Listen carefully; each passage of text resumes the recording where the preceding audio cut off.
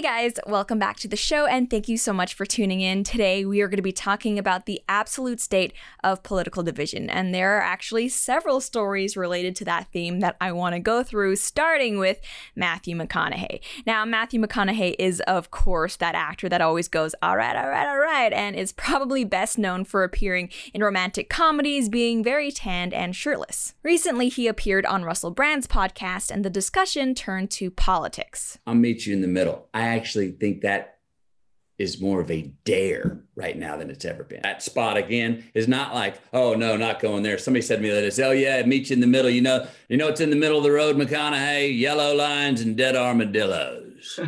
I said, let me tell you something, bud. I said, I'm walking down the yellow line right now, and the armadillos are running free, having a great time. I said, you know why? I said, the other two sides, the two vehicles on either side of the political aisle are so far apart, their tires aren't even on the pavement anymore. I think that can relate to a lot of people on the right of going, well, you daring me? You know, it's like this COVID thing. It's like, had to go, whoa, this enemy doesn't want hand-to-hand combat. Don't run out on the street with your gun and knives to try and fight this one. On the far left, that would go, well, who do? There is a lot on that illiberal left that absolutely condescend, patronize, and are arrogant towards that other 50%. Many people were I'm sure you saw it in our industry when Trump was voted in 4 years ago. They were in denial that it was real. If you want to watch that clip in its entirety, you can find it on Russell Brand's YouTube channel, or you can just listen to the whole podcast, which actually covers a lot more than politics, but basically, for our purposes, the main takeaway is that Matthew McConaughey was advocating for radical centrism and had some criticisms for both the left and the right. And you know what? Even though I do not consider myself a centrist, I'm pretty firmly on the right for most issues, and I very strongly disagree with Matthew McConaughey that the right just needs to accept fraudulent election results. But overall, honestly, I think this was one of the more reasonable takes on politics that I've heard from a celebrity. But obviously, since we're living in 2020 and we just can't have nice things anymore, it didn't take long for people to interpret what Matthew McConaughey was saying about just needing to come together as a dog whistle for basically white nationalism. In response to the interview, one user on social media said, turns out this whole time Matthew McConaughey was saying, alt-right, alt-right, alt-right. Yeah, because it's certainly alt-right to say that you shouldn't condescend toward working class people.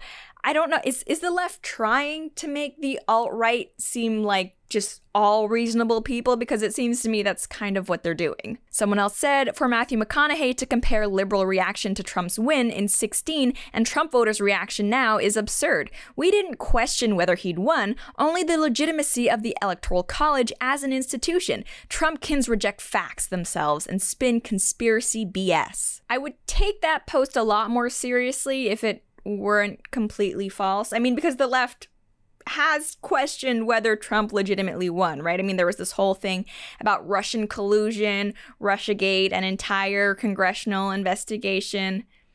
Is this ringing any bells? Someone else noted, so apparently Matthew McConaughey is defending white people on the right. Oh, the horror. F that. I'm a white guy from the South, and trust me when I tell you the vast majority of white Republicans are vile and racist AF. Forgiving and making peace with them is the worst mistake we can make. Yeah, guys, I hate to break it to you, but it's not looking like 2021 is going to be any more unified than 2020, regardless of who ends up becoming president. It's just this, I'd say it's getting worse. Things are getting worse. I also find it interesting how these people now regard Trump supporters as so abhorrent that you just need to sympathize with them to yourself become deplorable. It's like being a Nazi sympathizer. Like, you don't even need to support Trump yourself, but if you even for a second try to place yourself in a Trump supporter's shoes, well, that's just as bad. You're racist by proxy and therefore just pretty much racist. And I know some of you might be wondering, well, why should we care what people think of Matthew McConaughey? What are you, some sort of huge Matthew McConaughey fan?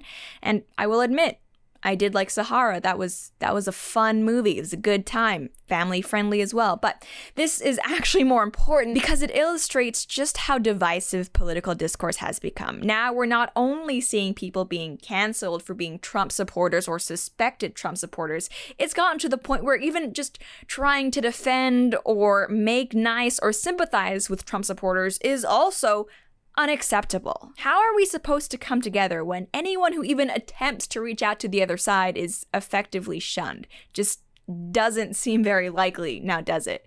We have more to talk about, but first, I want to save you all some money with Gabi. So you know you're probably overpaying for car insurance, right? Homeowners insurance too. And sure, you would love to save money, but spending hours shopping, comparing rates and coverage to, at the end of the day, only maybe save a few bucks, perhaps that's not worth it. Well, this is where Gabi comes in. Gabi does all of the work for you in just a few minutes, and get this, Gabi customers save on average $961 per year. Gabi takes the pain out of shopping for insurance by giving you an apples-to-apples comparison of your current coverage with 40 of the top insurance providers. We're talking places like Progressive, Nationwide, and Travelers. Just link your current insurance account, and in minutes, you'll be able to see quotes for the exact same coverage you already have. And Gabi is not just a time saver, it's also a money saver. Like I said earlier, Gabi customers on average save around $961 per year. I bet that would be very nice to have in your pocket, especially coming up to the holidays. And if they can't find you savings like they have for so many others, well then hey, at least you can relax knowing that you have the best rate out there, and they'll never sell your info, so there's no annoying spam or robocalls.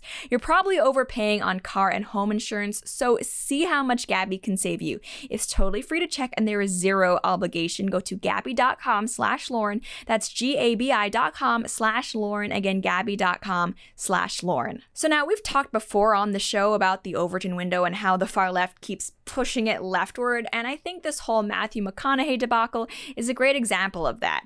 Over the past few years, we've seen how people have been canceled, called out, and had online mobs go after them simply for being conservative or a Trump supporter. But now, with Matthew McConaughey, we're seeing him get pretty much the exact same treatment, not for being a Trump supporter or conservative himself, but for merely trying to sympathize with them. And furthermore, I don't think that Matthew McConaughey is just being punished, shall we say, for sympathizing with right-wingers. I also think he's being punished for daring to criticize the far left, because as we all know, these people love power and they need everybody to fall in line. So when someone like Matthew McConaughey dares to speak out against them in like pretty much any way, you can almost guarantee that they're going to face backlash for it. And it's funny because these progressives love to think of themselves as the resistance, but think about it. You can badmouth Trump supporters and the right, conservatives, Christians, all you want, but the minute you say something even slightly critical about how the left does things, well, that's enough to perhaps even ruin your career. And it's kind of funny, you know, because for all of the times I've been called radical, intolerant, and fringe by the far left, trust me, that happens a lot. At least I'm not the one who's trying to basically deperson someone and just remove them from society for having the wrong viewpoints. Like, I don't do that. If you're watching this show, odds are you don't either. But somehow they've managed to warp the narrative to make it seem like we are the fascists, the authoritarians. Okay.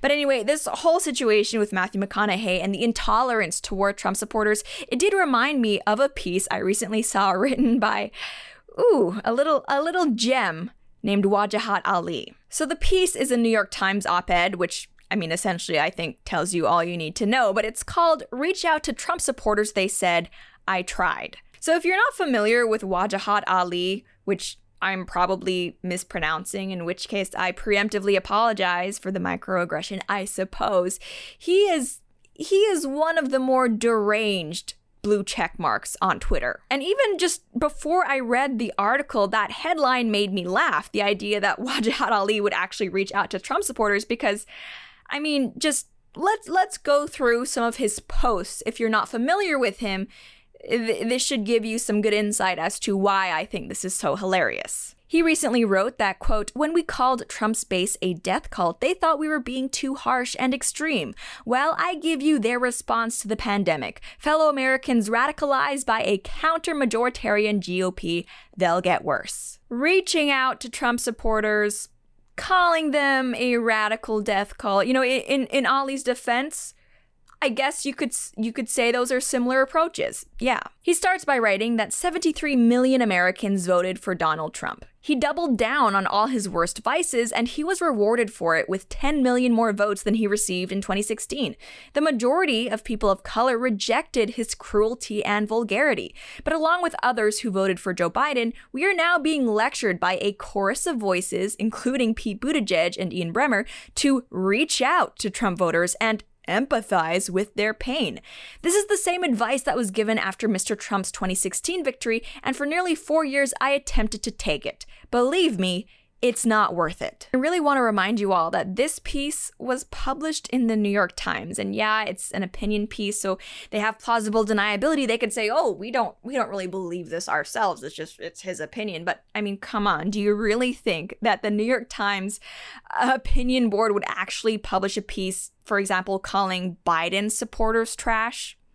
No. They would not. And I'm not saying that everyone on the left or all Democrats or everyone who voted for Biden thinks like Ali does, thank goodness. But I mean, when it comes to trying to bring communities together, how are you supposed to do that when some people don't even want to try? When you even just mention reconciliation or compromise and they say, "No, thank you, you're a racist death cult member." And just after seeing all of this, can anyone at this point honestly say that Donald Trump is the one to blame for all of this division? Let's get back to his article, but before we do, I want to talk to you all about investments with our sponsor, Fundrise. We've heard for years that it is so important to have a diversified portfolio, things like stocks, bonds, mutual funds, and more. But if you've ever looked at a breakdown of the most successful portfolios, you'll typically see a diverse set of real estate. So why isn't it one of the first asset classes you consider when you're looking to diversify? Well, the answer is simple,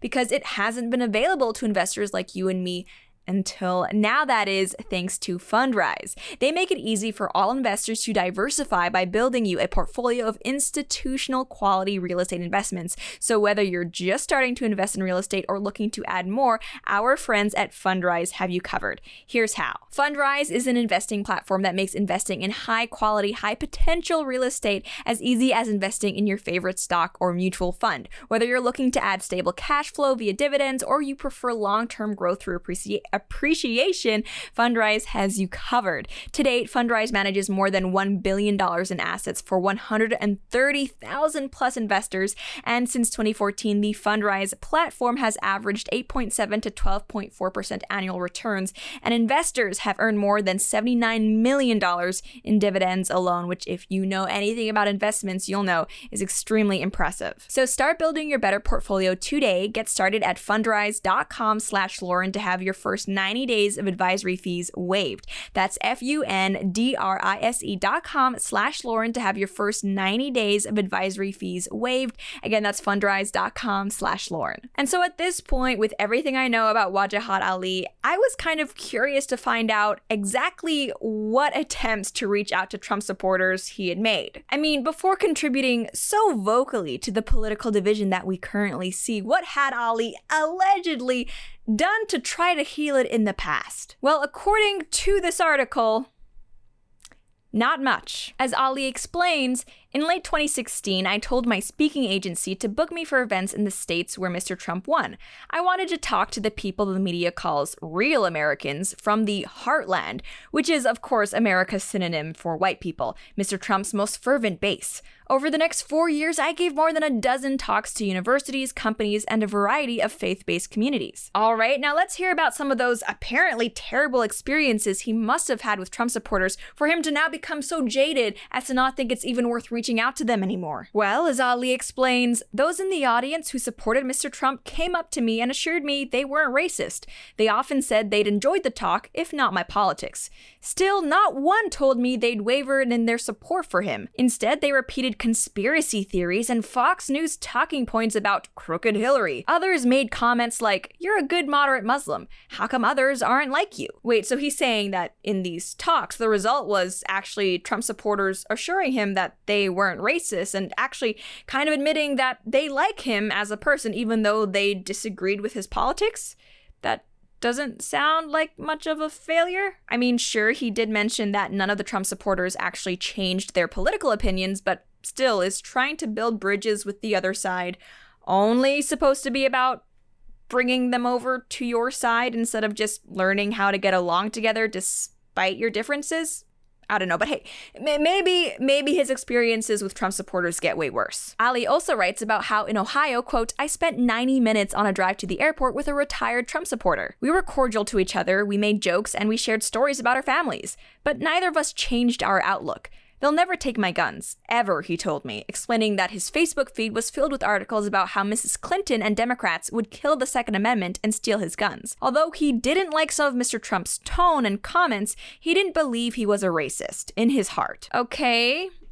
Again, still not seeing why he thinks Trump supporters are so terrible. But let's continue. He also notes that in 2017, I was invited by the Aspen Institute, which hosts a festival known for attracting the wealthy and powerful, to discuss racism in America. At a private dinner after the event, I was introduced to a donor who I learned was a Trump supporter. As soon as I said white privilege, she began shooting me passive-aggressive quips about the virtues of meritocracy and hard work. She recommended I read Hillbilly Elegy, the best-selling book that has been criticized as glorified poverty porn promoting simplistic stereotypes about a diverse region. I'm really starting to get the feeling that perhaps Ali just doesn't like to spend time with people who disagree with him, even when it's on seemingly cordial terms. He seems to believe that unless talking with someone of a differing viewpoint ends in that other person agreeing with him, it was a waste of time, which is really just such a toxic worldview to have. And strangely enough, it seems like he has the most disdain for Trump supporters who are Muslims like himself. He says that I've even tried and failed to have productive conversations with Muslims who voted for Mr. Trump. Again, here, I think it's important to note that a productive conversation in Ali's mind seems to be one where the other person ends up changing their views so they align more with his own, not just understanding each other better or finding compromise. He says some love him for the tax cuts. Others listen only to Fox News, say both sides are the same, or believe he hasn't bombed Muslim countries. They're wrong. Many believe they are the good immigrants as they chase whiteness and run away from blackness, all the way to the suburbs. I can't make people realize they have black and brown skin and will never be accepted as white. Ali concludes by saying we cannot help people who refuse to help themselves. Mr. Trump is an extension of their id, their culture, their values, their greed. He is their defender and savior. He is their blunt instrument. He is their destructive drug of choice. Don't waste your time reaching out to Trump voters as I did. Look, if you are someone who views political discourse the way that Ali does, please know that you specifically are the reason why this polarization exists. And I will say that even though I find most people of Ali's ilk are on the left, it's not to say that people on the right who have the same mindset don't also exist. If someone is willing to have a civil conversation with you and is happy to live side by side with you, even if you don't have the same political views, then I think in this day and age that in and of itself should be considered a win. We have to stop looking at politics as us versus them all the time. And don't get me wrong, yes, there are some people out there who I absolutely think of as my opponents, but it's not every single left-wing person, every single Biden supporter, and we can't get into the same trap that the far left has where we just want to generalize people and judge them based on their worst activists. In any case, that's pretty much all I have to say for now, and as always, I would like to know what you all think. Do you think that 2021 will be any better in terms of countries coming together and healing these political divides? Why or why not? Let me know. But that's it for now. Thank you so much for tuning in, and I'll see you next time.